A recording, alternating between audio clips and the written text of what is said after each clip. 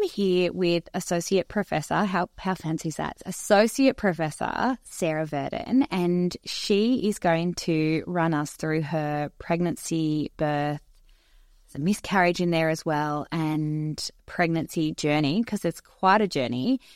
Sarah, can you tell us a little bit about yourself, where you're living, what you do, and who's in your family? Sure. So I live in Culcairn, which is in New South Wales, a rural small town, sort of between Wagga and Albury, if you know the area. And I'm a speech pathologist.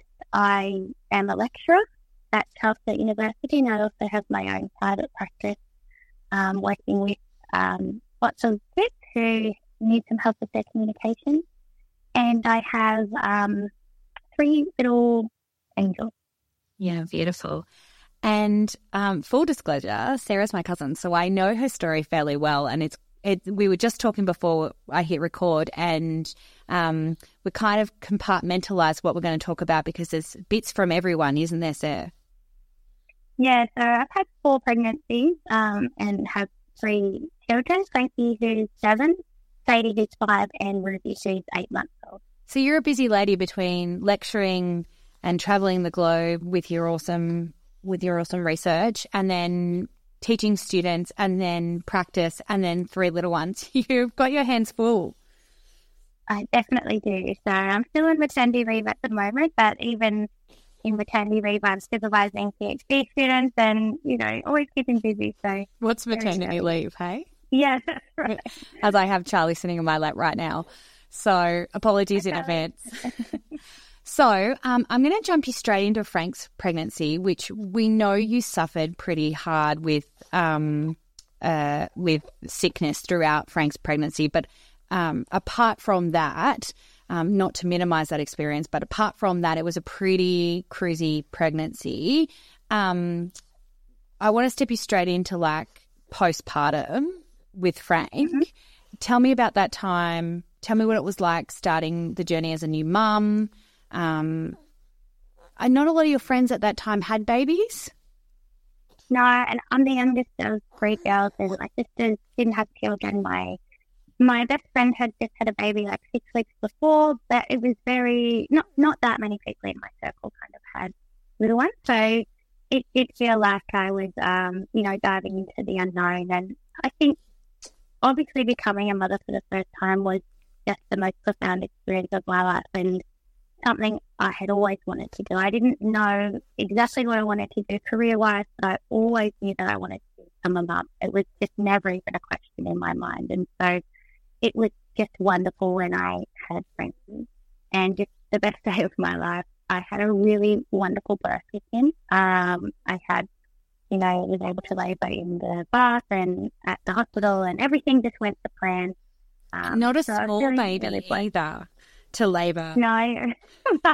The nurse said, "How did that baby come out of you?" And he was 9 pounds and very big head. I just remember you pregnant in the summer, and it just looked like you'd stuffed 8 basketballs up your shirt at your wedding night. Yeah. Yeah. So, but everything went really, really well. And, aside from the fact that becoming a parent for the first time is kind of overwhelming because you just have no idea what to expect, I should say it was very seamless. So, everything was going well until about the 5-week mark. So take us to 5 weeks. What's going on around at 5 weeks that you feel like started to give the wobbles? So my husband went to Bali for his cousin's wedding. Yep. And when he left, we were fine. And then I think it was the next day after he left, Frankie just kind of wasn't feeding, which was weird because he loved his tucker. And my mum came down and I said, I don't know what to do. I think we should take him into the hospital. And, being a first-time mum, you feel like a bit of a hypochondriac because, of course, your baby's the most precious baby in the world. Yep. And you need to take them to the hospital. So we did, but, and they were very concerned because I guess I've learned now as a parent, the first thing they ask you is, are they eating? And he wasn't eating. So we found out that he had a urinary tract infection. Okay. And I said to the doctor, I'm so careful with cleaning him and stuff. And he said, it's not really a hygiene thing. Sometimes they just get it.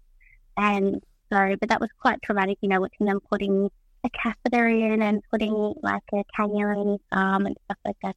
So new. But anyway, he was doing all right. With like allied health professionals as well. Like I know when I had to put Charlie in, I was like questioning myself. I don't want to be the refrigerator mom. Like there's nothing wrong. 100%. Like I want to make sure that you're sick. If you're going and you're going to be with my colleagues, you're sick. That's right. I don't want to look like the crazy mum who's just, taking their kids to the doctor all the time. But I was pretty, sure that something was not right. So how did UTI? Yeah, so had a UTI and basically said that he needed to go on antibiotics, but also he needed to, get some tube feeding as well because he was breastfed at the time and he just wasn't feeding and they just kind of needed to fatten him up a bit. And that was fine. So we were staying in the peds ward in Albury and I had been staying with him because my husband was still in Bali. And my mum came in one night and said, I'll stay with him the night, you go home and get some sleep because you haven't had any sleep. And I said, okay. So this was about 8:30 p.m. So I went back to my house. I lived in Albury at the time. And I went to sleep. And for some reason, I woke up at 12:30, like just after midnight. And I just thought, I have to see him. I can't be away from him. So I drove back to the hospital and I said to Mum, you go home and have a few hours sleep. I'll stay with Frankie for the rest of the night. And so I was just laying on that, little couch thing that turns into a bed next to their bed. And early in the morning, I got a text message from my friend. And because it was my other friend's birthday. And the text message was something about what we were going to get her for her birthday. But for some reason, I couldn't read.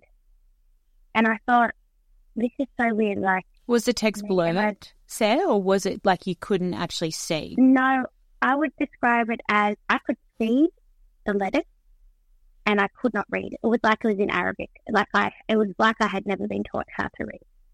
And I was thinking, come on, I can't be that sleep deprived. Why am I not able to read? And the thought that I was maybe having a stroke kind of crossed my mind. But at the time, I was extremely fit, extremely healthy. And, I was 28 years old. I just thought, no, I'm just sleep deprived. And so I sat there like an idiot, trying to sound out the words. I was like, okay, that's a T. What sound does a T make? Again, and you don't want to hit that buzzer. You don't want to be that person. I can't read. I can't see.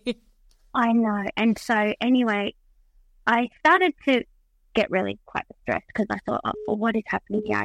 And so I did hit the buzzer and a lady came. Now, she was a nurse, but I think she was just like doing a caretaker role because she said, what do you need? All of the staff are in the morning handover meeting, so I'm covering everyone. And I said to her, I can't read. And I handed her my phone and she picked up the phone, read the text message out aloud, gave it back to me and walked off. And what I should have said was, I think I'm having a stroke. She should have prefaced that conversation like, I normally can read. Yes, no, I didn't think that at the time. I have a PhD. And so and then she walked away and I just sat there and cried. And I know, I'm a speech pathologist, I know that the first hour or so when you have a stroke is the most important. And I just sat there and cried. And I was in a hospital. In a hospital. Really should have done something, but it's hard to imagine what takes over your brain when this is happening. And my baby's asleep in the cot beside me, strung up to all these wires. And my husband wasn't there. I was just feeling really scared and alone. And I couldn't even text someone because I couldn't read. And so finally the nurse came out. I still remember her name was Jane and she worked on the peds ward. And she came out of the meeting and she came to check on Frankie and she could see that I was upset. And I said to her, I can't read. And she just grabbed a wheelchair and threw me in it and wheeled me around to emergency because she knew straight away what was happening. And she got I can actually read, I just can't see. Yeah. And so then I went straight in and they did a CT scan and I don't think that they really picked up on it from the CT scan. So then they did an MRI and it was quite a large clot on my brain. And so then they obviously gave me something to break down the clot. And so it was in my occipital lobe, which is the part of the brain that is concerned with vision, but also it must have affected part of my brain that affects reading as well, because I couldn't read, and that was my first sign. So basically, I was extremely photophobic, which means I couldn't stand to have light. So I would just have pillows and blankets over my head at all time. I couldn't stand any form of light, and you can imagine, in the hospital they had those fluorescent lights, and it was just awful. It was like I was so overstimulated by everything. So hang on, you've gone from laying in the bed next to Frank, like Frankie in hospital with a UTI, to being wheeled, and it's not like you can text someone or call someone because now you're in an MRI scanner. So how long were you and Frank separated, or did Jane take Frank with you? How is that? No, I was completely separated from him. There was no one with him, and no one knew what had happened to me because I was alone as well. And my phone had been left in Frankie's room in the peds ward. And so it just happened that, I was laying there, and this is after they'd done all the scans and stuff. And they said, is there someone we can call for you? And, back in the day when we were in high school, we didn't have mobile phones. We had to memorize our parents' phone numbers. I remember. And thank God memorize it. Stranger thank God my dad hadn't changed his phone number since I was in high school. So I knew my dad's phone number off by heart. And so he, out of the blue, got a phone call from Albury Wodonga House just saying, your daughter's here and she's had a stroke. And so then I think he called my mum, who was in Albury, because my dad was at the Lock, which is about an hour away, and told her to come up to the hospital. And mum's probably thinking, my God, I just left in the middle of the night and everything was fine. What could have possibly happened? And so then they came up and came to see me, and it was just, very surreal. I didn't really believe what had happened to me. And it was terrifying because they said, we don't know what's caused it, and you could have another stroke at any time because we don't know what's going on. And so that fear of not knowing if you're about to die or if another stroke was going to come, and also being a speech pathologist, I've worked with people who have had strokes. I understand its stability. Knowing that I can't read, and knowing that my job is that I'm a writer and a researcher, so thinking I'm never going to work again. All of these thoughts are running through my head as I'm laying there in the MRI machine and then laying there waiting for my parents to arrive. And it was pretty traumatic, I would say. I actually feel like listening to you talk it back right now, I remember it happening. I remember the panic phone calls throughout our family when it happened. But hearing you say it, I'm like, whoa, how did you survive that time? Seriously. I don't know. And also thinking about what's happening to Frankie back in the peds ward as well. There's just a lot, and it all happened so quickly, and you just think, I'm just going to wake up today as a normal day, and then all of a sudden your whole life changes in front of you. And I'm thinking, how are we going to pay our bills, and what's going to become of my life? Am I going to become a burden on my husband? All of these thoughts are coming through your head, thinking, what's it going to be like now? What's my life going to be like? Am I about to have another stroke? And so that night I didn't sleep because I was so scared that if I fell asleep I wouldn't wake up. Because I thought if I have a stroke in my sleep, that'll be it for me. So I didn't. I lay there awake. And I know that you've not had a stroke, but after you have a stroke, the fatigue is unexplainable. You're so tired. And all I wanted to do was sleep, but I just couldn't trust it. I was like, I can't fall asleep because then I won't be there in the morning. And it was really terrifying, and I still hadn't seen Frankie. So I think I was separated from him for 2 days. Yep. And then the lovely nurse from the peds ward wheeled him up because he was still connected to all the little IVs and stuff. But they wheeled him up to my ward and brought him up so I could hold him. And I've still got that photo of the first moment that I held him after I had the stroke, and it's just such a precious photo because it's just such a relief to see him. And Almost gotten really fat. Been a good cutting. They've been feeding him full of formula, and I was just like, whoa, what happened to my baby? But yeah, it was really, really emotional. And this whole time, my husband still was overseas. So it was so tough. So was it just reading, or was your vision affected? Yeah, my vision was affected too. So I had no peripheral vision. It was like looking through a tunnel. Everything was black on the side. I remember I had this one nurse that wasn't very nice, and my sister came to visit me, and I was I'm already laughing because our family has no filter either, if that hasn't come across yet. I'm talking about how this nurse was really mean. My sister was looking at me really weird, and I had no idea that the nurse was in the room, but I just couldn't see her because she was in my peripheral. Oh, well. Employee took criticism poorly. Yeah. So I was like, well, that's it. Well, but it is what it is, isn't it? Like, yeah. So that was quite funny. So, how did you go? Like, so you're in hospital. Frank's 5 weeks. He's coming good, obviously, because they go downhill really quickly, but they come back really quickly as well.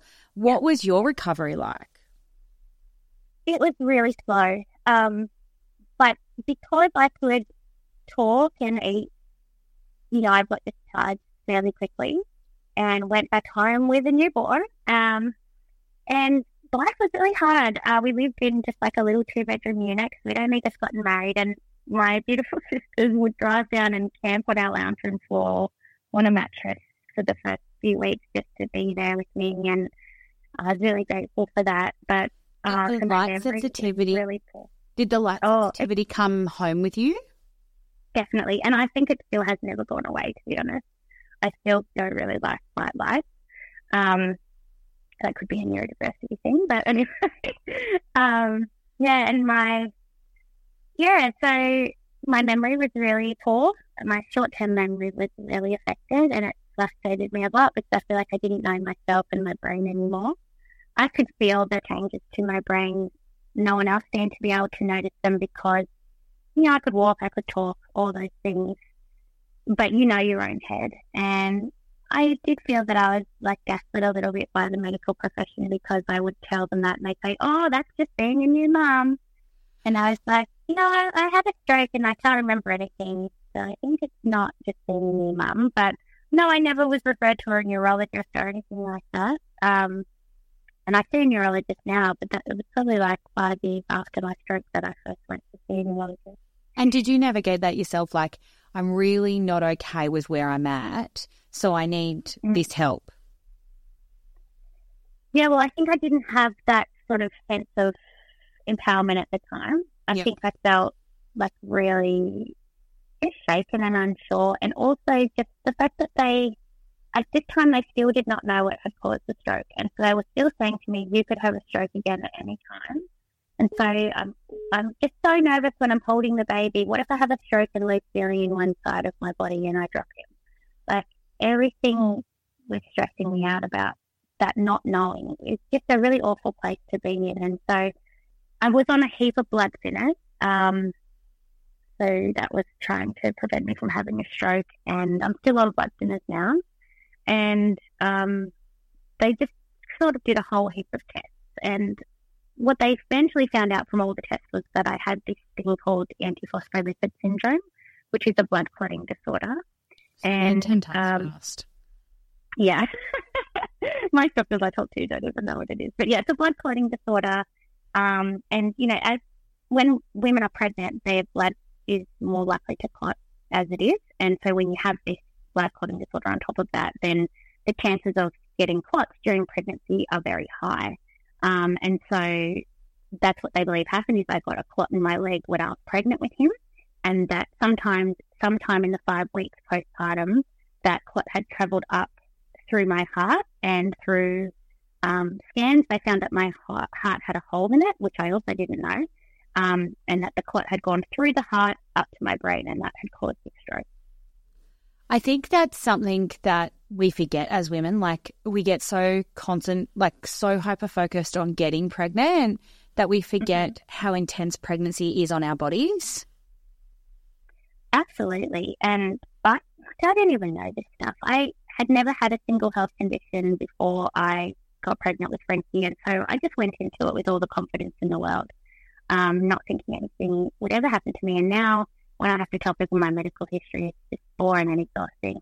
And I'm just like, you remember when I was bringing in that, like, my health record, and you could opt in or out? I was like, I am opting in, because if I have to tell this story one more time,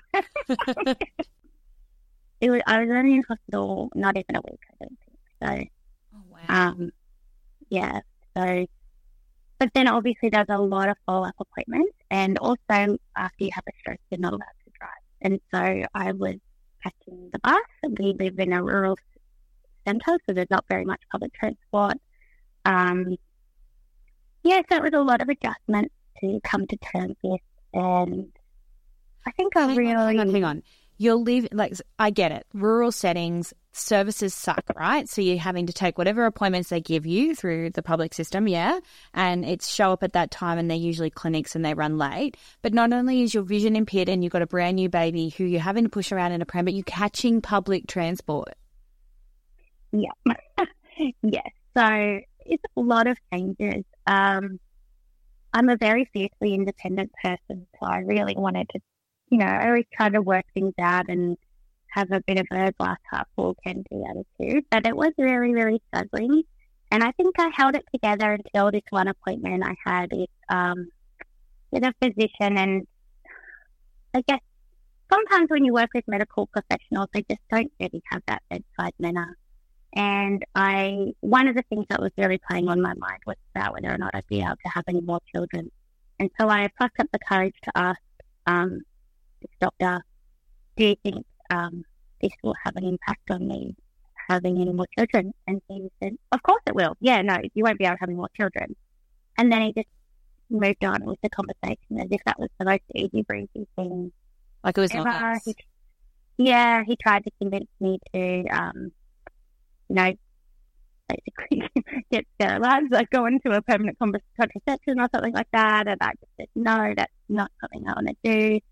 And he was just very cold about it. And yeah, that really broke me. And I didn't say anything at the time, but I remember vividly going home to my bedroom and just sitting there. And I called my husband and told him what the doctor had said. And then I just sort of sat on the end of the bed. It's just so sad. I just thought, this isn't what I thought it was going to be. And I felt like all autonomy had kind of been taken away from me. That I didn't get to choose if I had any more children, and that I could die at any time from another stroke, and, just this whole uncertainty, but also just a lack of compassion from this doctor. It really hurt me, and I think that's when the postnatal depression really started. Yeah, that overwhelming, undeniable, constant sadness. Yeah. And trying to navigate being a new mum, being sleep deprived, and Frankie was a beautiful baby, but I wasn't very successful with breastfeeding, and I was so determined to be a good breastfeeder, and I saw it as another failure of my body that I couldn't breastfeed him that well. So I just kept persevering with it, even though both he and I were having a terrible time. And, I wore myself down. I became very isolated. In Albury, I didn't really have any friends there at the time because we'd only just moved there right when we got married, and I had moved there for work and now I wasn't working. So, I think my mental health really started to go downhill because of all those factors. At what point did you realise that there was a problem?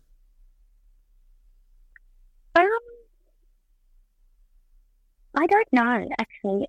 I know the moment that I got help was I used to go and see this maternal child health nurse, and she was so lovely, and I just sort of go there for something to do because, I was very isolated. It was the reason to get dressed and get out of the house, and I could walk there with the pram. And she used to give the breast Edinburgh mental health test. You know the one I'm talking about? Yep, an Edinburgh. And the postnatal depression. And I just always lie on it and say everything is going great. And then one day I was feeling really low, and I just answered it honestly. And she took a look at it and went, oh, okay, I can't let you leave. You have to let me call somebody. And so she was really good, and she got me into this course that was for mums with postnatal depression. It was a 10-week course that I went to 1 day a week in Albury, and they look after your baby for you while you were there, and they started lovely. They gave you all sorts of strategies and resources and morning tea, and it was really, really good, and it helped me. And was that with other mums that had postpartum? Because I remember having a discussion with you, and we've talked about this, that, you know, good group work practice isn't sticking a whole heap of women who had babies at the same time in a group and saying, there you go. Yeah. So I actually went to Mother's Group, and I really hated it. Yeah.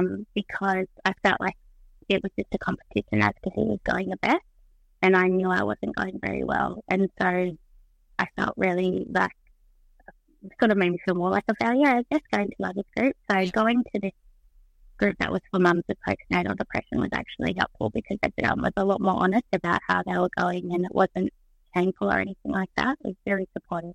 Yeah. And I think as we talk about mental health more, we understand it better. So something like 90% of women, and don't quote me exactly on the percentage, and I'll look it up and put it in the show notes, but a really high percentage, like more than half of women have intrusive thoughts in the postpartum period. And 1 in 5 women will have postnatal anxiety and depression, and 1 in 10 dads.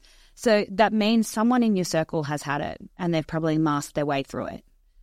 I totally agree. And actually, I honestly think with those statistics, I kind of think everybody gets it a little bit.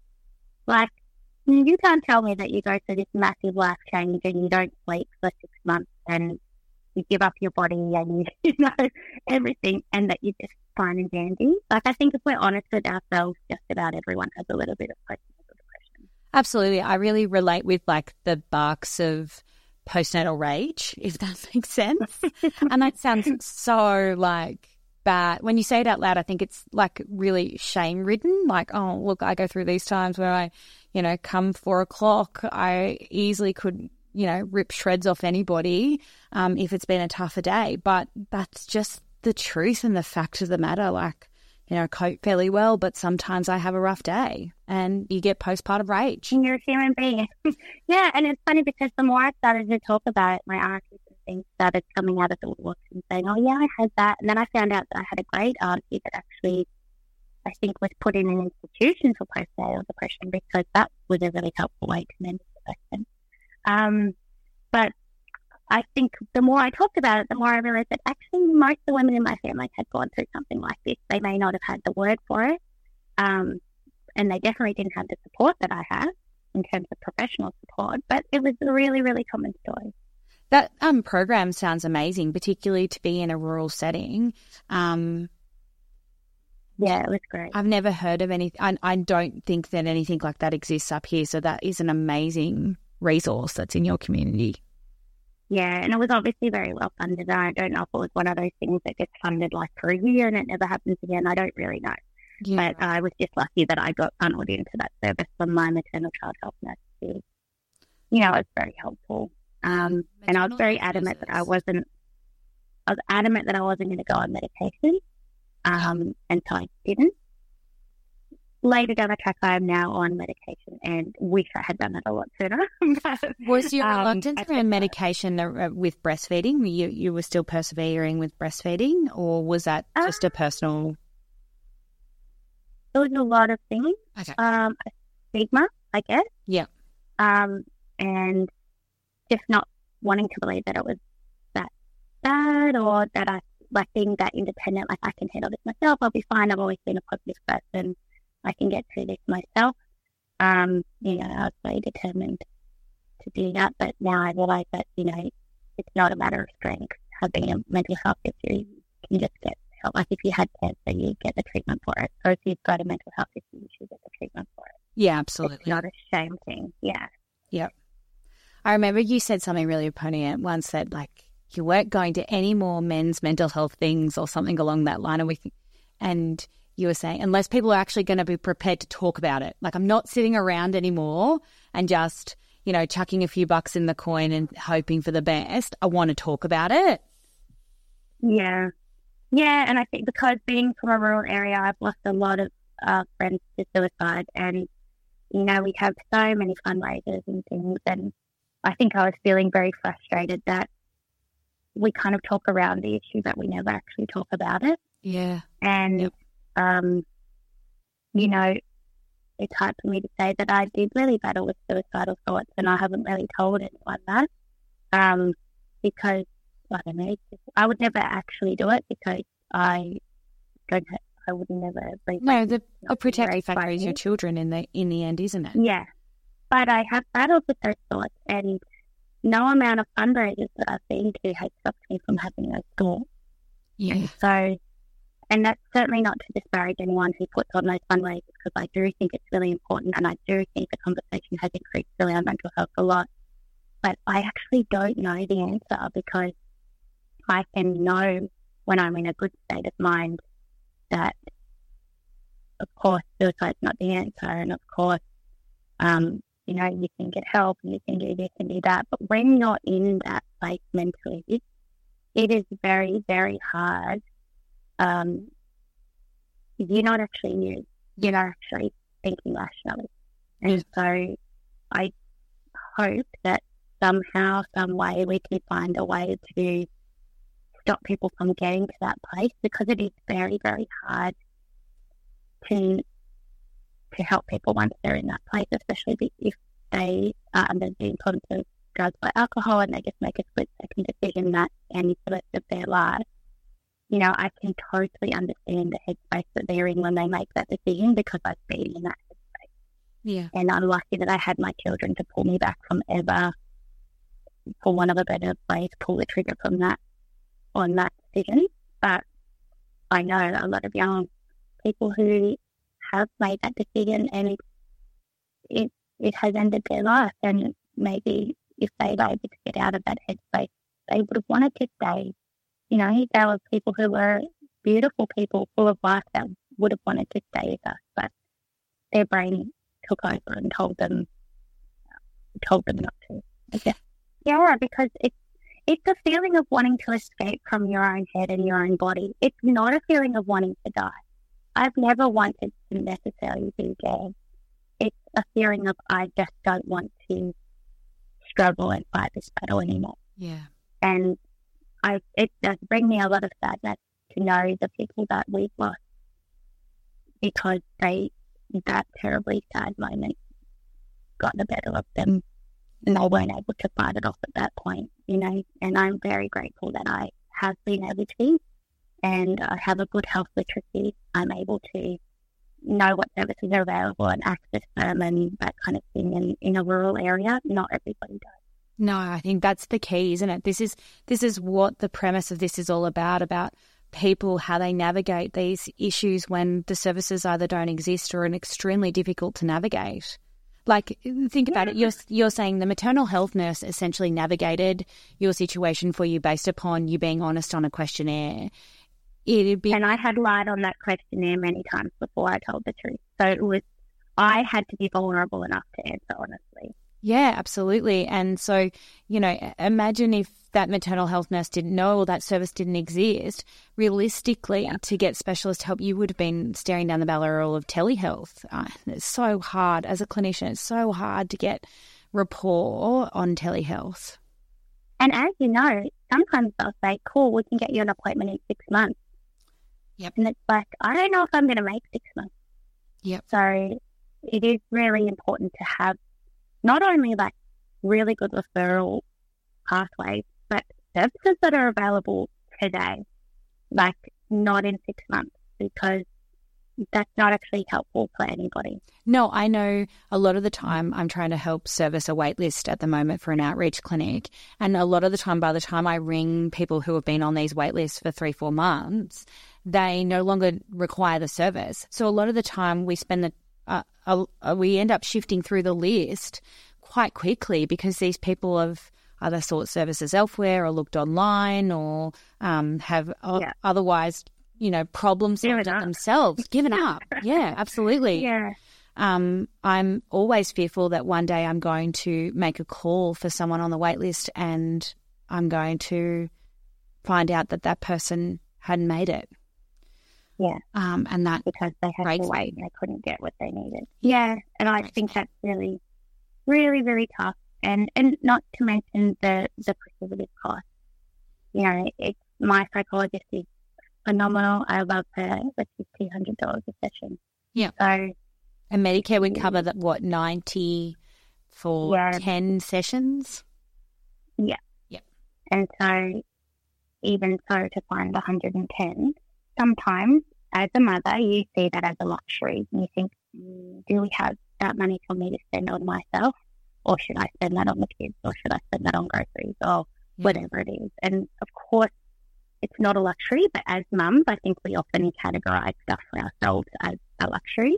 And so, yeah, I'm lucky that I was able to afford it at the time. There's been times when I haven't kept seeing her because I couldn't afford it. But I'm privileged enough that I do have, you know, a good job and can do that. But a lot of people don't. A lot of people just, that is an astronomical cost that they can't even fathom. And when you're talking that it could be weekly, it's not just 110 a month. It's, you know, 440 a month. You know, that's some. If you actually get the consistency that you need, that's right. And if you're in a really, really like terrible mental health space, once a month isn't going to cut it. Like, you need to have a lot. Yeah. So we're going to jump ahead now. I'm going to ask you, how did you get to the point where you were navigating a second pregnancy? So, you know, you've been to this specialist. He said, nada, no more. He's trying to essentially offer you a probably hysterectomy, like some type of permanent solution to, you know, contraception. Yeah. He's saying you never can be pregnant. Like, we're recommending that you never have another pregnancy. How did we come to SAID? Like, how did we get there? Yeah, well, I always knew I wanted more children. It was never even a question for me. And my family was very apprehensive because they knew the risks, and I think I just didn't want me to risk my own life to have another child. But to me, I just couldn't get it out of my head, and it's what I desperately wanted. So I decided to get a referral to go down to Melbourne, which is about 4.5 hours away, and see the specialist there at the Women's Hospital. Yep. And I was very fortunate. They looked after me really well, so it was free of charge. And I saw 3 specialists. One was a specialist obstetrician, one was a cardiologist because I had the thing with my heart, and I think the other one was like, I would want to say something to do with blood because I have a blood clotting disorder. They went through everything with me and explained the risks, and they sort of all had a bit of a conference about whether they thought it was worth the risk of trying for another baby or not trying for another baby, and basically explained to me that antiphospholipid syndrome is a blood clotting disorder that has a high risk of miscarriage because the blood clots occur in the placenta a lot. And so you have no trouble getting pregnant, which I never had any trouble getting pregnant, but the baby won't survive because they won't get the nutrients from the placenta that they need. Oh, gosh. And so they'll die. Yeah, because the placenta will get blood clots in it. And so that was a risk. And so the other thing was that I was going to have to inject myself with clomiphene to thin my blood throughout the entire pregnancy to not only stop myself from getting a clot, but also stop the baby from miscarrying. So from day dot? Yeah, from day dot until 6 weeks postpartum as well. Okay. And that's on top of the blood thinners you're already taking?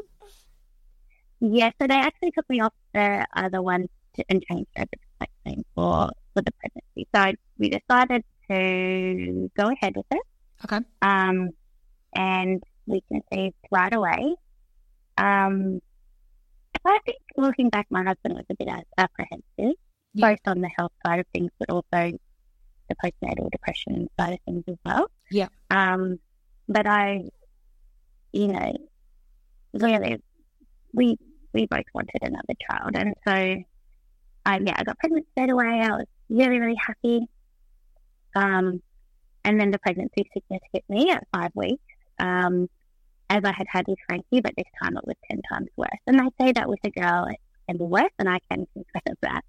I couldn't even stand upright for the first 14 weeks. I had a mattress on the floor in the lounges, and I had Frankie there looking after him. And to this day, if I see Cocomelon, I will vomit, because the association between the sound of Cocomelon and me vomiting is so strong. I can't be near that. Oh, that's so good. That's so good. Yeah, so, trauma is held in the body. Thanks, Bustling. No, thank you, Cocomelon. So, yeah. Yeah, so anyway, that was a long and grueling pregnancy. And so you were sick from day dot where through to, like, the whole time? Till the day I delivered. I was on, what's that, ondansetron medication. Yeah. And that just made me a human being. It didn't make me well. Like, I was still sick, but it made me well enough to function, because I still had to go to work and had to raise Frankie and that kind of thing. So, yeah, it was. And how did you manage the Clexane injections? Because that would have been a lot. Were you doing twice a day, once a day? I ended up only having to do once a day. Originally, they thought twice a day. Yep. Actually, it was okay because, so before I had the stroke, I was terrified of needles, absolutely terrified. And then after I had the stroke, I had to have my blood drawn so many times that I kind of just got over it. I was like, this is just normal now. So yeah, I was okay. It's quite a painful injection, I find. Like the feeling of the medicine going into you is painful, I find, with Clexane. I don't know if you've ever had it. No, I've never had it, but I've heard that it's very painful. It is painful, yeah. And you get like bruises and stuff on your tummy, so it looks quite funny. But I kind of just got used to it. The whole pregnancy was awful because I was just sick the whole time. But yeah, and then I delivered her. Her birth went really well. Hang on, and was there a plan around her birth? Because context, because we didn't talk about Frank's birth, but Frank was a big baby and he was quick. Yeah, for a first birth baby. Yes, of course. I forgot all about this detail. So I had to be induced.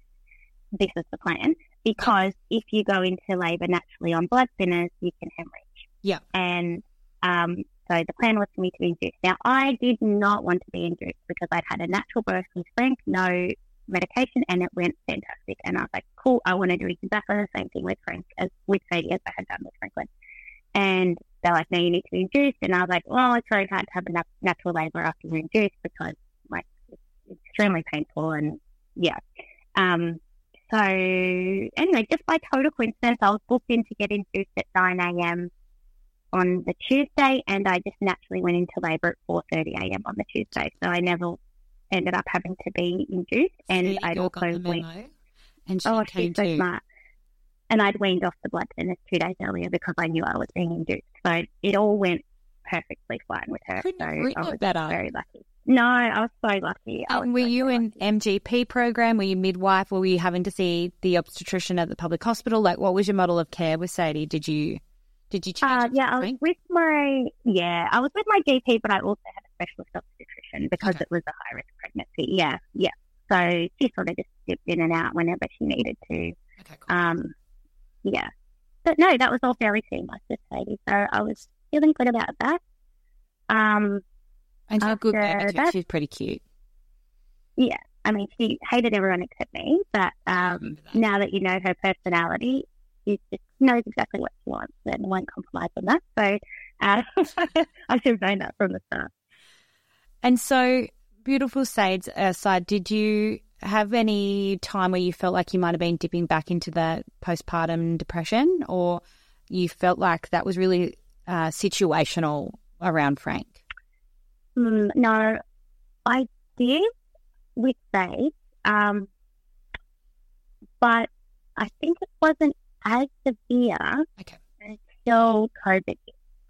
Oh, yeah. And then, so Sadie was 1 when COVID hit. I remember because you were up here speaking at a conference. I was too, and I just got home on that last flight. Yeah, we threw you on the plane. Yeah, before everything shut down. And yeah, that's when I really struggled with my mental health again, because basically I still had to work. I was lecturing. I was teaching online, and I had 2 toddlers at home 24/7.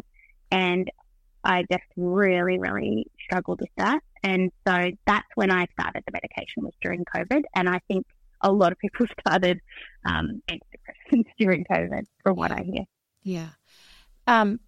Wasn't that also the period of time where you suffered your miscarriage as well? Yeah, so that was the start of 2021. So I made it through 2020. Yep. And then I got pregnant.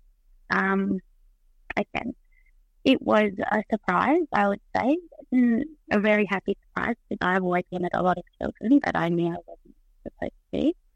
Because I think you'd had like this big conversation around Sadie, and there was all of these negotiations and, guidelines around, or, expectations around, you have to do this and you have to do that. And there was a lot of planning, if that makes sense, around Sadie. Totally. So to get pregnant out of the blue and not be prepared was a little bit scary. And that was fun. I went straight to my doctor and said, well, first things first, I'm about to get really sick, so I'm going to need some ondansetron. Ondansetron, I want my 4 or 5 repaints, thanks. I'm not coming back here every 2 months. And I need to start these blood thinners right away. And so I did. And then, I made it to 6 weeks, and I had my sister out here visiting me, and I went to the bathroom, and there was some blood. And I was very, shaken by that. And I called my sister in, as you do with sisters, and showed her, and she's like, oh, that's not good.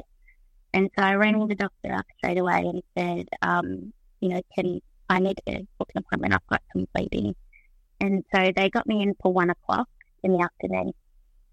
And so my sister stayed with the kids. Now, me being me, I had a very important meeting at work at 11.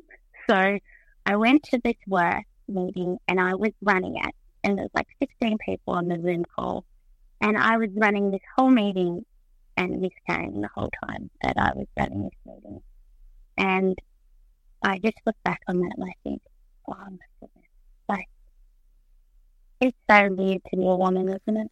Yeah, so I went to the doctors, and basically she said the process is we take a blood test, measure your HCG levels, is that? Yeah. Yep. And then what you have to do is come back in 5 days, and we'll measure your HCG levels again, and if there's drops, then we'll know you've had a miscarriage. And it just so happened that in this 5 days in between, I had a work trip booked, and because it was January, I took the kids with me because it was preschool and school. And so I drove to Bathurst for this work meeting. I've got 2 kids with me. I'm still breathing. And at the whole time, I was just in a really firm denial that it was not going to happen. Everything was going to be fine. And I Googled, and I saw that you can have this implantation bleeding at about 6 weeks. And I was like, yep, that must be what it is.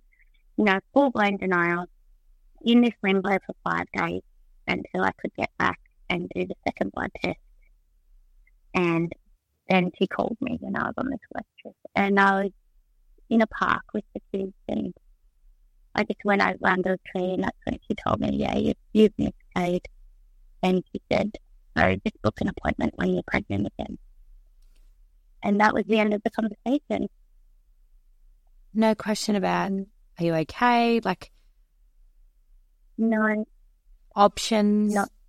You're bleeding? Someone, nothing. Particularly in the context of knowing, we were making jokes about my health records. She can see your my health records. She knows that you have a script for mental health medication. Yeah. Yeah, and I just felt really empty after that. And it sort of made me feel like my baby's life was disposable. When you get the next one, just give us a call. This one's gone. And I just thought, to me, this is a human child, just like what I can see my other 2 children running around in the park, and died. And I know that I was very early in my pregnancy, but the grief was definitely still very real for me. Yeah. Yeah, so, and also knowing that I didn't think there was going to be another baby, so there was a lot of grief around that too. Yeah. because this one had been a bit of a surprise, and, you know, my family and my husband were both very adamant about not risking it again. Yeah. And so I had felt that this baby was like a blessing, like it just snuck through, and I get to have this third child that I'd always wanted, and now I'd lost. And I imagine that, like, when you have those surprises, you've had these big discussions that you've gone through, okay, right, the surprise, and then, oh gosh, what does that mean? Okay, yes. And like you know, by 6 weeks, you're at full acceptance. Okay, we're on board. We're doing this. This is what's happening. And then, boom, it's not. Yeah. And then it's over. And I just was actually really struck by how sad I was. I thought that I would be like able to get over it, and I just couldn't get over it. Like, it just affected me. My body had already changed a lot. I know in 6 weeks, I don't know, my body, I can tell I'm pregnant from like the day after conception. Like, my breasts get bigger, my stomach was swollen. I could see the change in my body, and now all of a sudden I look different, but I didn't have that baby coming. And so, yeah, it was just a really out of body experience to feel like, that this baby was born and there was nothing I could do about it. I think I relate. And that I wasn't going to, Sorry, I think I can relate really hard to when you're saying about you're struck by how sad you were, because like Chris was talking about last week that I sent him away shopping to the DFO because I was embarrassed by how sad I was, and I felt like I kept having to mediate the level of sadness that I had. Like, I couldn't sit there and just wallow and cry, because this happens to everyone, and it's, you know, it doesn't mean that you can't have another baby, and, you know, all the metaphors that people give you or all the rest of it. It's like, okay, well, I can't be that sad. Like, you're trying to normalize it, and all I wanted him to do was just leave so I could just wallow. Yeah, and I also feel like, what's the statute of limitations on sadness? Like, I was allowed to be sad for the first week, but then, like, afterwards I'd be sad, and my husband would say, oh, what's up? And that's like saying, just still the dead baby. Yeah. Like, still my miscarriage. Yeah. Yeah, like, nothing to feel that. And it feels, you know, like, I don't want there to be any shame or stigma around it, because there shouldn't be, but it was like, I don't know if I'm ever going to not feel sad about this again. And then I just got so obsessed with the idea of having another baby. And even though I knew that all the risks, and I knew that it was a dumb idea, and that no one was on board with it. I imagine you were bombarded with a lot of opinions. And it's so easy to have an opinion when it's not your life. Absolutely. And I just tried. I knew I was not going to have another baby, and I just worked so hard to make peace with it. And I just felt like something is missing from my life. And I remember vividly looking in the rearview mirror of my car and seeing my 2 children in the back seat and the empty seat in the middle of them, and thinking, there's someone not here yet. Yeah. There's someone missing. I had this real sense of being incomplete. And by a miracle, I did end up getting pregnant again. We get Ruby. And I got Ruby, and she was extremely unexpected. And such just a wonderful life, such a miracle. I feel so grateful that I got to have Ruby. She was, I think there's nothing, and it's really, really hard, and I say this knowing that there are women out there who have had miscarriages and don't have a baby in their arms, but I think the most curative, like, around grief of a miscarriage is your rainbow baby. Absolutely, and I really feel that it did help me to heal, because I had a baby to hold in my arms, and I kind of imagine the grief of women who don't expect to feel that kind of feeling. In a way, the way I sort of felt that I explained it was that this baby had tried to come to me and it didn't work out, and now she's come back. Yeah. And so it's like I didn't really lose a baby. She just came back to me another time. And I don't know, I guess we rationalise things in our heads as mothers, and that's how I make sense of it. Yeah, me too.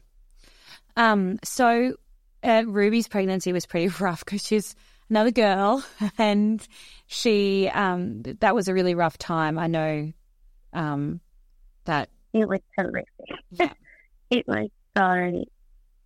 I was so unwell. I spent the best part of 9 months looking at the four walls of my daughter's bedroom. I moved into the spare room during my pregnancy because, it wasn't spare room, it was my daughter and my son's room, but they wanted to be with me, and the only way that they could be with me was if I was laying down in a bed. So I put a double bed in there, and I laid in there with them, and they wanted to hang out with me, they would come to my next to me and read a book or watch the iPad or something like that. It was really the only way I could be with them. My mother-in-law ended up moving in and helping out a lot with the kids because I was too unwell to really do anything. And straight back on the Clexane too? Straight back on the Clexane. Also that looming fear of, am I going to leave this baby again? And so I did actually at 16 weeks, and this is what I think we mentioned, I don't remember before we started recording, but the way that women are treated when they present an emergency was a suspected miscarriage. So at 15 weeks, I started to bleed with Ruby, and I went to the hospital, no sense of urgency whatsoever, just sit you in the waiting room for hours and hours and hours, and you can feel that you're bleeding, and you're meant to just be cool and calm and collected. And then I finally got in to see a doctor, and they said, we don't know if you're miscarrying or not, we can do a blood test and then come back. And I was like, I've done that last time. I'm 15 weeks. I want to know if my baby's alive. Yeah, give me an ultrasound. Yeah, they said, the radiographer's not here because it was the weekend. And I said, that's the machine there, isn't it? I could see it because I was in the emergency department. And they said, yes, it is, but I don't know how to use it. And I said, wheel it over. I've had 2 kids. I know how to use it. I can read that. I said, we'll figure this out together. I said, I cannot leave this hospital because I live 45 minutes away from that hospital. I cannot leave this hospital not knowing if my baby has a heartbeat. Please wave the thing over my belly and just tell me if you can hear a heartbeat, and then I'll leave you alone. And so, with much convincing, I got but I'm sure that there's somebody up on the maternity ward who could get a Doppler and come down and have a look. No, they were not interested. I had to push, and I think only because this was my 4th pregnancy and I'd been through hell and back that I pushed. Yeah, and said, I'm not leaving until I know if my baby's alive or not. I just cannot physically go home with that uncertainty. There's no way I can survive that. And so, they found a heartbeat, and I was like, good, we'll go now. This is me leaving. Yeah. And look, she ended up being fine. Sometimes you do just get bleeding during pregnancy, and that happens.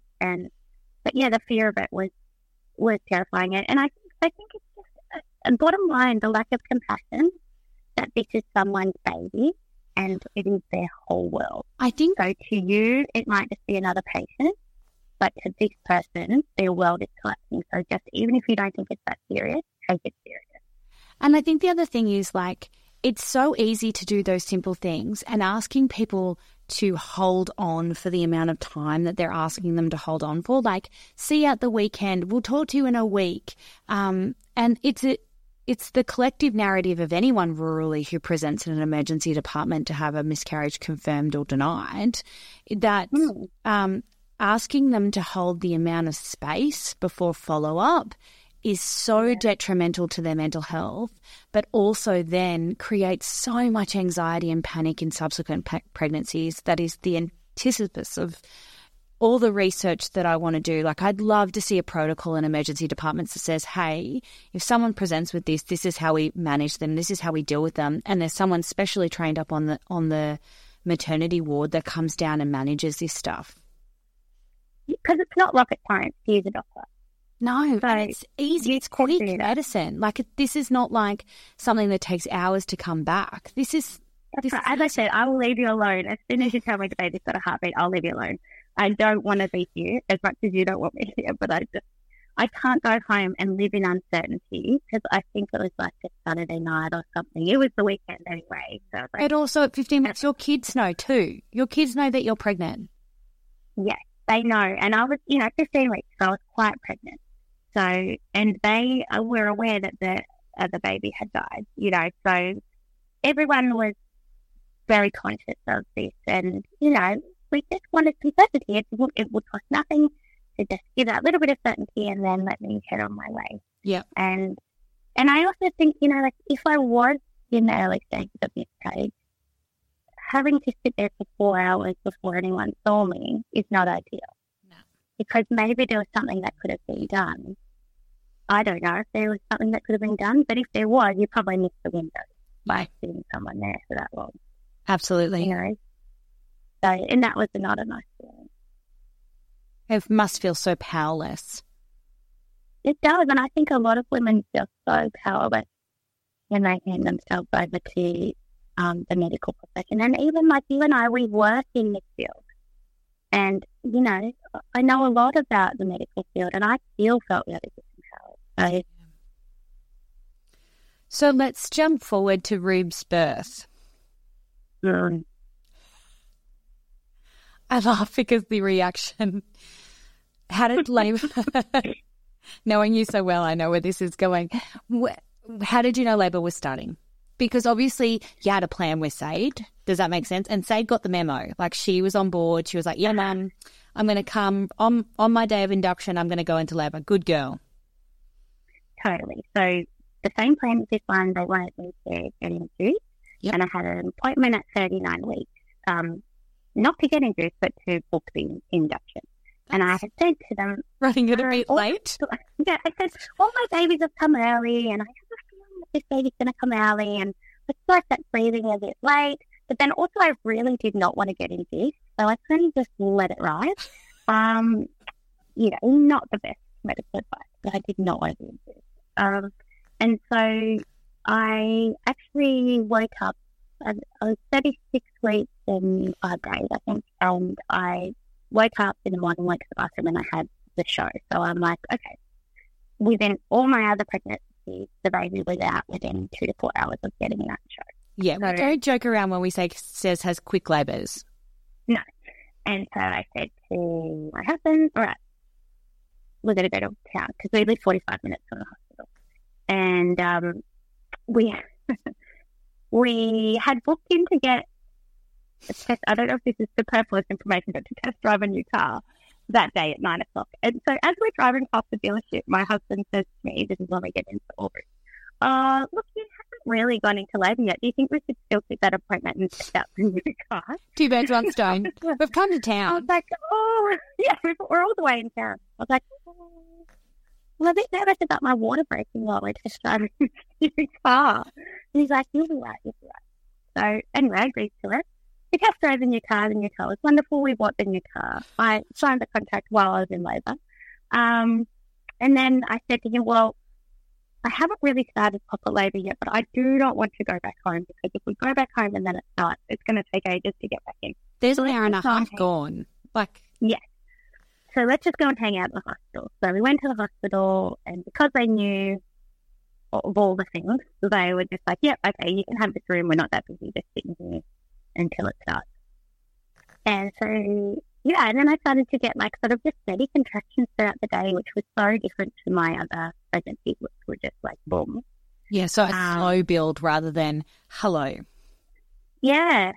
And then it started big time, and it was unbelievable. And I had been very adamant that I wanted to go in the bathtub because it had really helped with the pain relief with the others. And I had a nurse who wouldn't let me get in the bath because she said you have to use 4 centimetres, and I think for only 3. And I said, I don't think that's a very scientific calculation, but anyway, so I had to go in the shower, and the pain was like nothing I'd ever experienced. I'd given birth twice naturally before, and this was unbelievable. And I had no intention of really getting any medication, and I just started saying to my husband, this isn't like before. We need to get an epidural right now. Blown labour, and I'm crouched over the edge, like I'm sitting on the side of the bed and hunched over so I can get to my back, and they're saying stay still, and the pain at this point is like 25 out of 10, and like my legs were shaking uncontrollably, like I was not in control of it because of the pain was so horrific.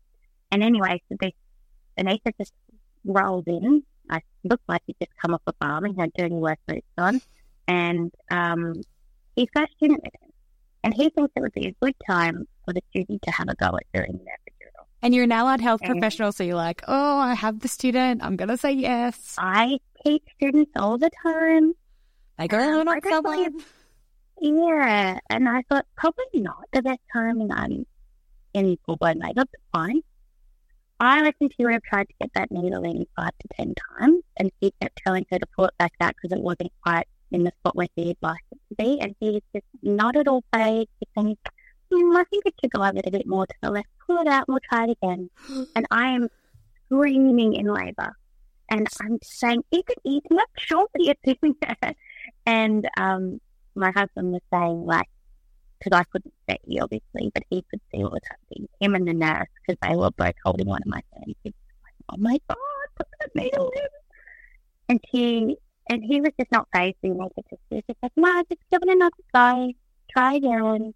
And so she finally got it in, and they were just about to put the medication in to numb me, and my waters broke everywhere, and the head came out. And gosh. So then they said, oh, we haven't got time to do the epidural now. So then we had to take the thing out of my back while the head is between my legs. And then the nurse said, okay, you're going to have to deliver naturally. And I was defeated. I said, I can't do it. I can't do this. I cannot do it. Like I'd just never known pain like it before. And I had a percentage of tubers. This was so different. And luckily, she was early. She was a very small baby, 3 pushes, and she was out. Thank God. So, yeah. So that was fine. And then they held her up, and I put my hands out to hold her and put her on my chest. And I just saw her, and she's completely purple, and her head just flopped down. And so as they were about to put her in my arms, they realised that she was not alive, basically.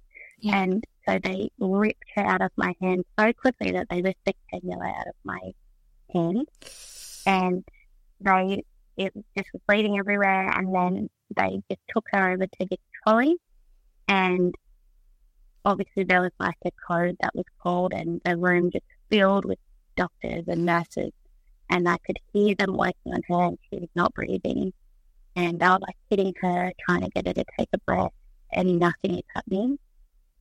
And my husband was standing between my bed and the little trolley that Ruby is on, and he just looked like he was in a complete state of shock. He didn't know what was happening. Waiting code. All of a sudden, the bed filled up with blood. I could feel it. I was sitting in a pool. Because I was going to ask you, did they wean you off Clexane? Because you're 36 weeks at this stage. No.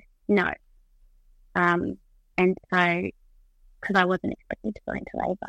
And so everyone was with Ruby. No one was with me except this lovely one midwife that had been with me the whole time. But she's just gently called out, oh, Mum, Temley. And I can hear her, but I'm sort of in shock, I think. Yep. And then I hear her say again, excuse me, Mum, Temley. And I remember laying there thinking, you're going to have to say that a bit louder. And you need to find a teacher voice. Yeah. And so then half the doctors ran to me, the other half stayed with Ruby. And I remember they just came, it was this massive needle that they put in my thigh, and I guess that stopped the bleeding. Yeah. That's what it was designed to do. And Dennis, my husband, just looked at me and he said, who do I go with? Because I was taking Ruby. And I said, go with Ruby. And so he went with her. I didn't know if she was alive or dead. She still hadn't taken a breath at this stage. And, I didn't know what was happening. I was just laying in the pool of my own blood. And it was the most horrific thing I've ever experienced. How did they stop your hemorrhage? Because I've heard that they pretty much jump on your uterus and try and push it down and contract it. But have you delivered your placenta at this stage? I can't remember. I think I had delivered the placenta, and then the pushing down was the most excruciating thing that I've ever felt. And it was so awful. And your body's just so delicate. You know, you're thinking that you've just given birth. Everything's sore, everything's broken. And yeah, it's just so painful, but also all I could think about was Ruby. I just saying, is she alive? Is she alive? And they're saying, yes, but you know when you can tell someone's lying to you because they don't want you to get distressed. Girlfriend hasn't taken her eyes off you, so she I would have been like, lies, go and find out someone, go find someone that knows. Yeah, so that was just absolutely traumatic. And I don't even know how to explain it. It was so traumatic. Finally, my husband came back after half an hour or something and told me that they hooked up to a machine and she was breathing. Didn't take that first breath for like 14 minutes or something. So then, you know, that's hard. Read about brain damage and all this kind of thing. And they were very optimistic and it seemed to think that she'd be okay, but like she couldn't breathe on her own just yet. And so I, you know, after they stitched me up and everything, I had a shower and I just wanted to see her. That's all I could think of. So I just tried to clean myself up and get some clothes on so I could go and see her. And then I went to the NICU and I got to have my first hold of her. It was probably around midnight by then. That's such a different experience, isn't it? Like, I don't think you could ever understand what it's like to be a special care or NICU mum until you lived it. Like, no. That immediate attachment stuff. Like, Yeah, so we didn't do skin on skin, like, because Dennis held the others and I got to hold her and you didn't get to do the breastfeed or any of those things that you were wanting to do, you know, especially because the other two had gone so well. I had said to my kids when I was leaving the house that morning, Mummy will be gone for 2 nights and then I'll be back, you know, because that's what had happened with the other two. I just hadn't even crossed my mind that this might go differently. And, you know, you think by the time you had your third baby that you're fairly well rehearsed on this and you sort of didn't expect anything to go wrong. Yeah. And, so we both had a little hold of her and then by the stage, I think it was after midnight, so my husband said, I'm going to go back home to call Paul. And I went back to my room and I was just shaking. Like, it was like, I don't know how to, like I'd just been in a war zone or something. Like, my body could not regulate what it had just been through. And I think I may have called you. Yeah, you did. And I remember hearing your voice and I was like, she is not okay. No, I wasn't okay. I think you had texted me or something and said, you and I was just like, no, I'm not okay. Yes, because family grapevine works better than like any kind of like piece of, what do they say on my big fat wedding? Telegram, telephone, telegreek? Well, it should be Telenokeman because... And look, we know that usually when it goes through the family grapevine, it gets embellished. There's always... You usually take things with a grain of salt. 10%. This time, no.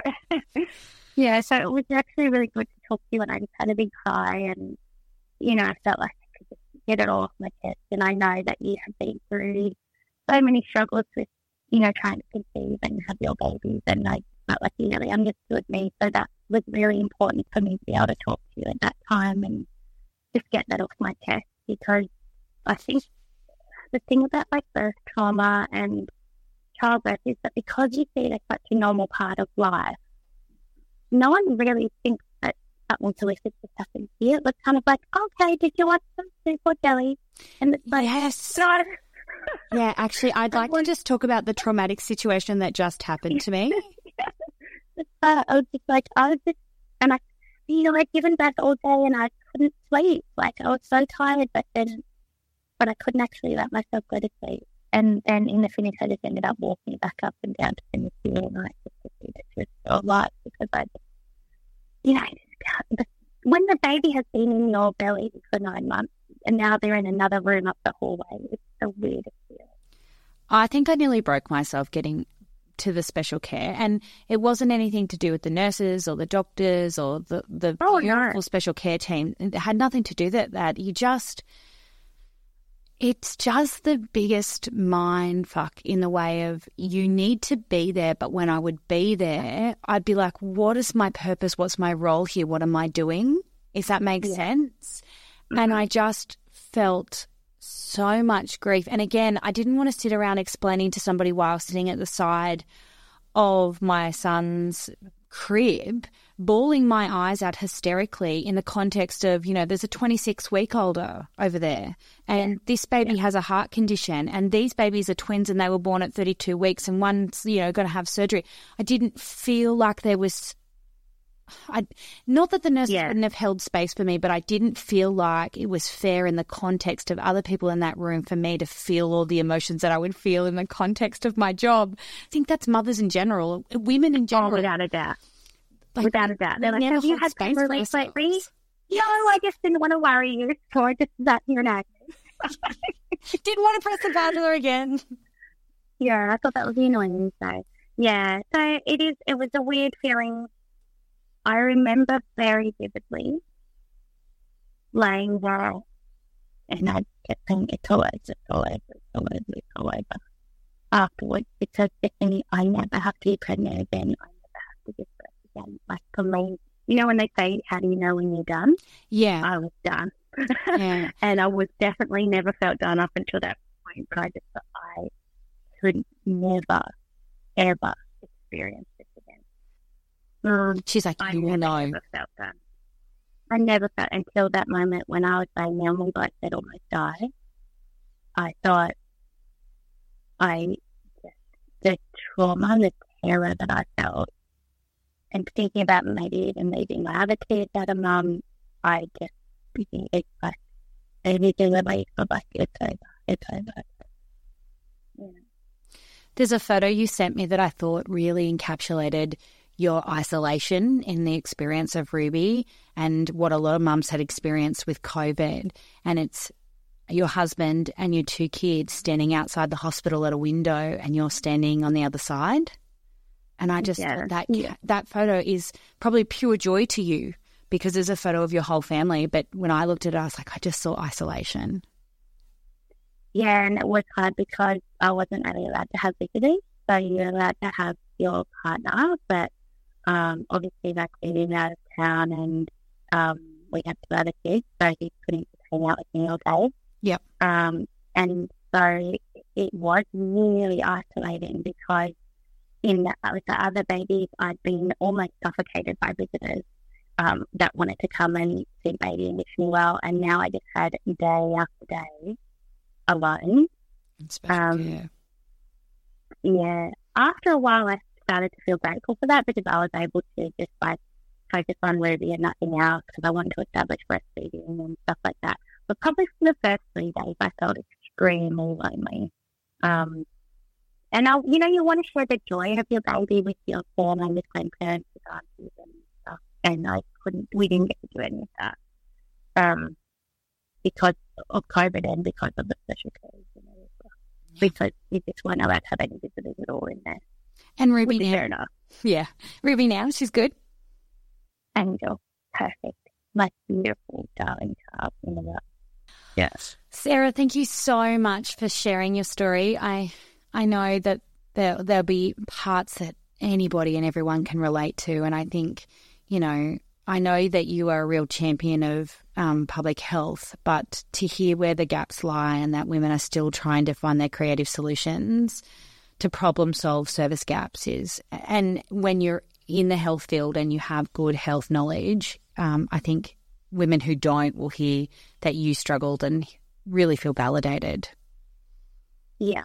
Yeah, thank you. And, it takes a lot of strength for people to hear your story. So thank you for, creating space just to be that and that's so fun. My absolute pleasure.